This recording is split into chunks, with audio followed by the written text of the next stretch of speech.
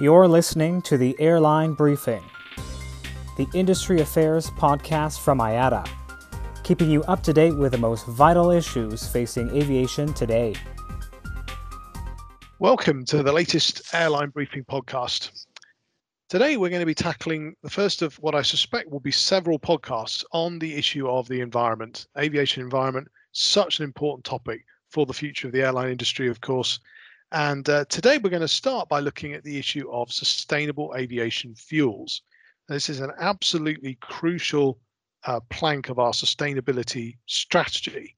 But before we get to that, I want to really start by looking at the background to this and where we stand on the environment. And so today we've got two guests really to talk about that. The first is our usual guest, Sebastian Mikos, our Senior Vice President for Member External Relations. Hi there, Sebastian. How are you doing? Hi, Chris. Hello to everybody. I'm doing well, thanks. Excellent, thank you. And I'll come to you in a moment, Sebastian, but also I just want to say welcome to Robert Boyd, who is our Assistant Director for Aviation and Environment and our particular expert on sustainable fuels. Welcome, Robert.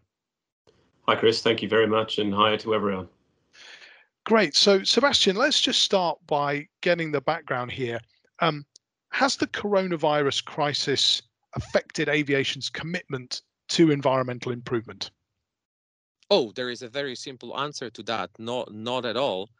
Actually, it has even amplified the attention on aviation relations with the environment. So there are clearly two statements I can make. One is that COVID has not decreased our attention and willingness to work on the positive impact we can have on decreasing CO2 emissions, our overall environment mandate, should I say. And second is that this is one of the two main topics that we are looking after, particularly in IATA now. One, of course, being the restart of our industry as a top priority, and second is everything related to environment commitments of the industry. So in terms of that commitment that we've made, what are those sort of specific long-term and medium-term, I guess, targets that the industry has set for environmental, particularly obviously with regard to carbon emissions?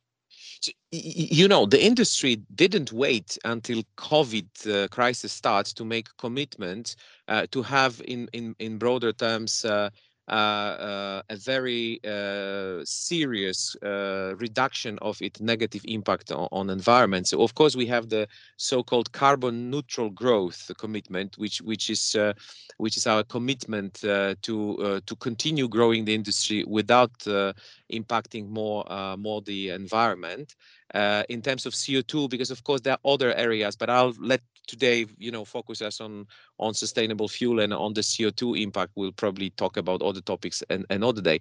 And the second commitment that we have already taken, which is it's also a commitment on CO2 reduction, it's that by 2050 we should reduce by half our emissions in comparison of the emissions of 2005. So it's an extremely challenging but extremely serious commitment that the industry has already taken, and we as IATA are strongly supporting that commitment. Right. So as you say, that is a very, very challenging target when you consider that's in the context of what will be a huge growth in traffic over that period of time as well. So how will we get there? Have we set out a sort of vision for the key ways in which we'll achieve that 50% cut by 2050 target?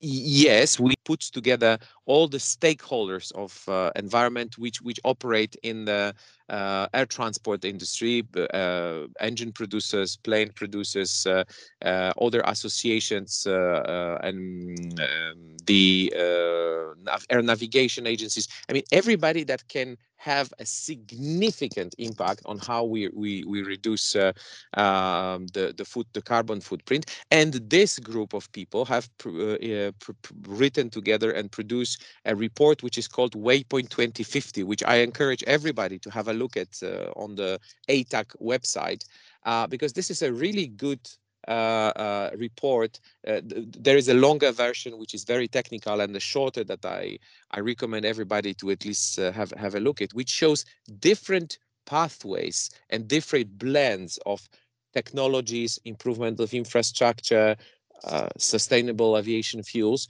which will constitute the blend and how we go from the point we are today to the point we want to be in 2050, which is the moment where our commitment should be in place.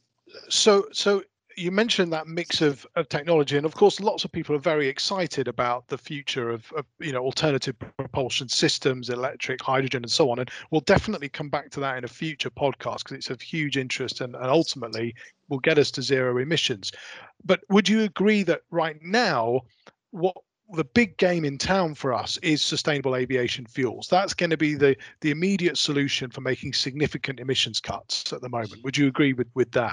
I would not only agree, I would say that this is the main thing I would like our listeners to remember from today's podcast, that sustainable aviation fuel is really the only reliable, long-term available technology that we have today and that we are working on to reduce our carbon footprint in a very serious way, because sustainable aviation fuel stands for nothing else than a renewable fuel, something that we can use today with the current engines, with the current planes, and there is a lot of certification that has been done already. So we are really ramping up this technology. We are just at the beginning of the road, but this is something that is available to all of us airlines at hand now. Okay, so that's the perfect moment for me to bring in Robert. Robert, you're intimately engaged on the front line, the bridge between IATA really and the industry wide to look at how we're going to produce more SAF and get it into the industry. Let's start by that key question. How much SAF are we actually using at the moment? How much is out there? How much is being made for us? Yeah, thanks, Chris. We're using basically everything that's being produced, but the number at the moment is relatively low. It's about 100 million litres in 2021. That's what we expect. But it's actually an interesting fact of today, being the 12th of March 2021. It's exactly 5 years ago to the day that the very first continuous supply started from the first facility dedicated to SAF, and that was putting fuel to LAX for United. And I think it's an interesting milestone that we're actually at that 5-year point. And back then in 2016, the volume that year, which we thought was remarkable at the time, was about 5 million litres. So we've had a 20-fold increase in 5 years. But that's still a drop in the ocean when you think about how much jet fuel we use as a total industry. I think in 2019 it was nearly 350 billion litres. Right. So that indeed puts the context around it. So, we've come a long way in 5 years, but there's an awfully long way to go. So how much further do we need to go? Let's take that 2050 target that we have and the waypoint report that Sebastian was referring to. Does that give an idea about roughly how much SAF we're going to need to use around that 2050 date to reach our targets? Yes, it does. The Waypoint report is extremely informative in giving us a sort of a sense of order of magnitude of how much SAF we'll need to get to our industry goal. I mean, the very simple answer is a lot. The more granular answer is somewhere around 300 billion to 500 billion litres. And just in context, I just said that the industry total jet fuel use in 2019 was about 350 billion litres. So you're getting a sense there that we're going close to actually replacing all of our traditional fuel with SAF over the long run. So it's a 30-year journey, not an easy one.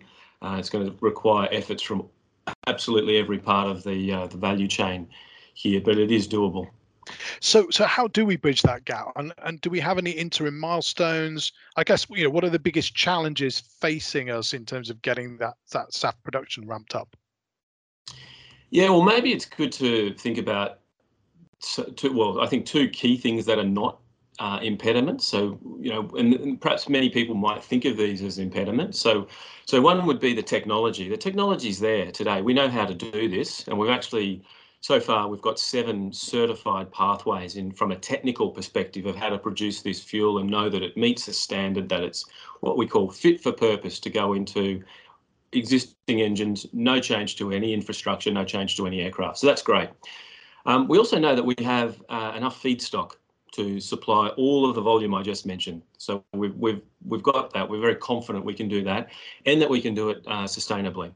So our biggest challenge is price. So we need to make SAF as competitive as possible with our conventional, relative to conventional kerosene. And then the second issue is our pace of action. We have to really ramp up our effort and get SAF moving as fast as possible. And I think this next decade is going to be extremely important to put us on the right trajectory to get to these significant volumes by 2050. So I think if I was to give you a sort of a number we should be aiming for, by the end of the decade, we need to be aiming for about 5% of total jet fuel. And that's around 20 billion litres. So we're talking 100 million in 2021, 20 billion by 2030. So it's a sort of a sharp S curve, if you can visualise that. Yeah. And Sebastian, you're a former airline CEO. In terms of, SAF, obviously, is not on the radar at a huge level yet. But when you hear that price challenge and so on, do you feel that that is the number one blocker for the industry? Do we have to get to absolute price parity, do you think? I would say yes in the short term, because in the situation in which our airlines are today, asking them to increase the cost of fuel, it's extremely challenging, knowing that the cost of fuel represents, in average, and a very big average, 30% of the cost of the total cost of an airline. So it would be putting another burden on those airlines. But given the commitment of airlines, given the political priority it is for government, and maybe most importantly, given the priority it is for our passengers, with time, we see a very significant potential of lowering the cost of SAF to, at a certain point, have a moment when the barrel of synthetic oil will be cheaper than the barrel of fossil fuel. And we are talking about a timeline of maybe 15 years, which at the scale of what we were doing and when we started digging crude is an extremely rapid change. And of course, the more the governments will encourage this movement, the faster it will come. So this is why we support it very much, because we believe very much in that possibility. Right. So that key point you just mentioned there about government action, and one of the things that we've seen suggested by governments is this idea of a mandate for the use of fuel. In other words, saying there must be a certain level of SAF being used in the industry. This is a very complex issue, and we haven't got time to dive in it too deeply in this podcast. But just at a broad level, the EU, for example, is considering a mandate. Rob, do we support that idea? And if we do, are there any nuances in that? Are there key elements that we need to be looking for in that EU proposal that we're looking to modify slightly? Yeah, I think the broad answer on mandates is cautiously yes, but they need to. I mean, a mandate is one policy option that a government or a policymaker has. So there needs to be a range of policy options that all work together. What a mandate does is it does provide a very strong demand signal, and we're at a point where there isn't enough supply, and suppliers are cautious to go and develop, rapidly expand their demand without knowing that they have, in a way, the offtake agreement, the commitment from the airlines to buy. So a mandate, in a way, is like a big offtake agreement.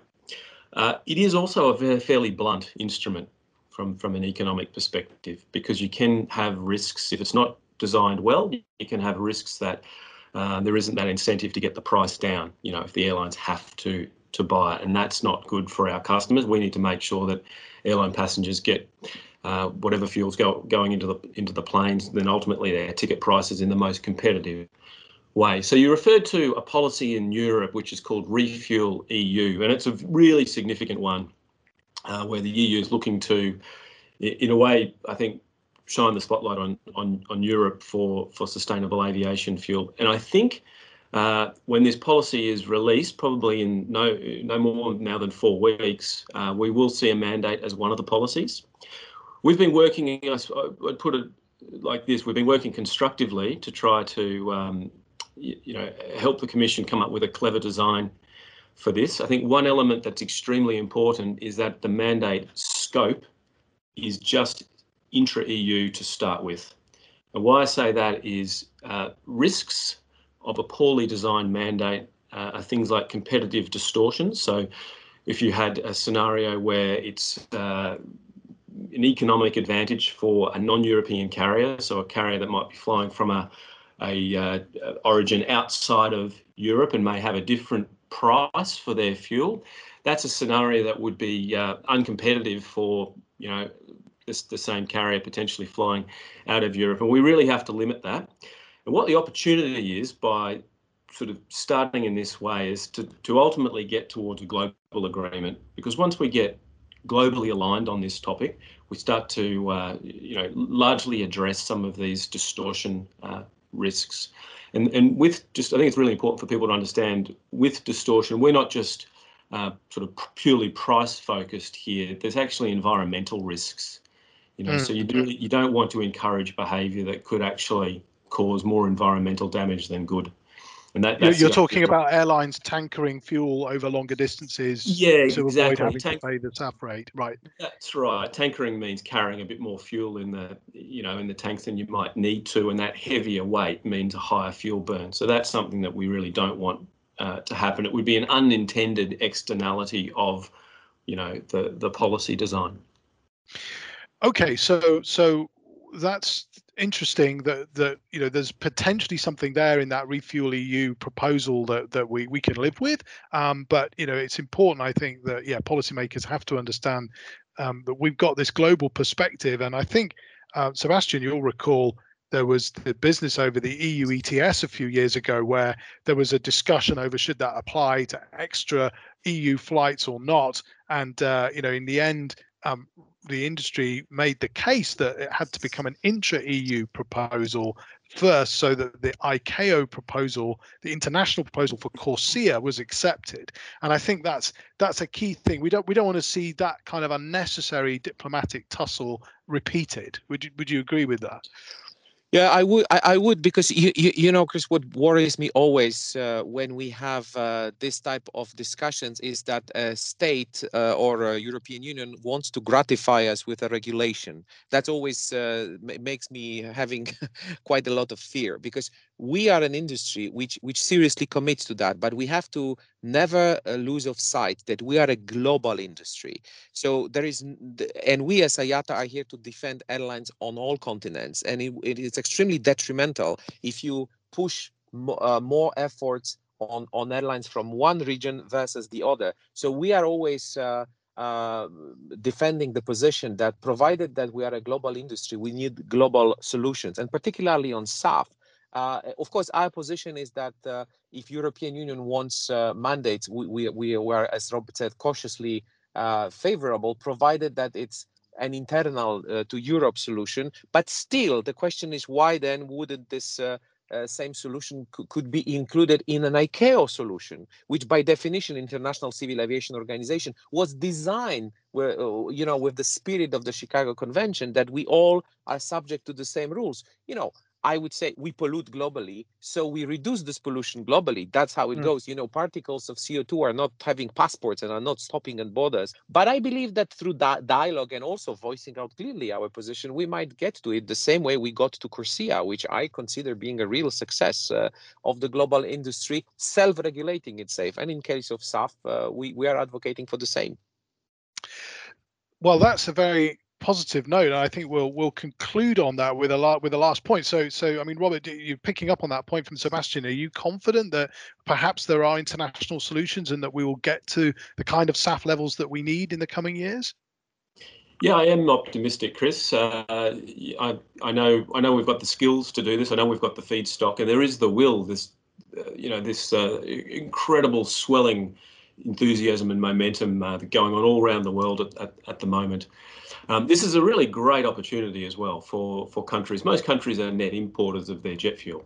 This is a chance to work on energy security, create jobs, build their economy. I mean, it really is a fabulous opportunity for probably 90% of the countries that are in that category. So I'm convinced we will do this. Aviation's faced challenges, over its entire 100-year history. This is one of them, and we're very good at getting over them and succeeding. Thank you, Robert. Thank you for your insight today on the SAF issue. Last word to you, Sebastian. You optimistic we can get where we need to on SAF? I'm optimistic, and I will end on another optimistic note, which is that when we mention, strategic vision, that green transition can create opportunities for new technology and particularly new jobs. This is the best example that comes to my mind is sustainable aviation fuel, because in simple terms, each city which has municipal waste can now become a small refinery or invest in their own refinery and produce crude oil, which opens endless possibilities for cities, for companies who wants to be more sustainable and help in this transition. So I guess that on top of having a strong economic incentive, this is also a real technology and economic development initiative, which is available to us, and I see that a lot of people and a lot of institutions are embracing it. So yes, we have something that we should be working on, something material and palpable and available to us at hand now. Well, thank you very much, and thank you both. I've personally found this a very, very interesting topic, and one that I think we could have talked about for another half hour. So we're going to leave it there, but I think we're going to come back to this. We'll see how the Europe proposal comes out, and perhaps return to this topic again. So, gentlemen, thank you both very much for your time today. Thank you, Chris. Thanks, Chris. Pleasure. Thanks, pleasure. And to our listeners, do not forget to subscribe. We're now on all the major podcast platforms. So if you should be able to find us on your favorite podcast provider, do subscribe, because there'll be plenty more podcasts coming this way. Thank you. You've been listening to the Airline Briefing, the industry affairs podcast from IATA. For more information and the latest news on all the most crucial issues facing aviation today, go to iata.org or follow IATA on social media.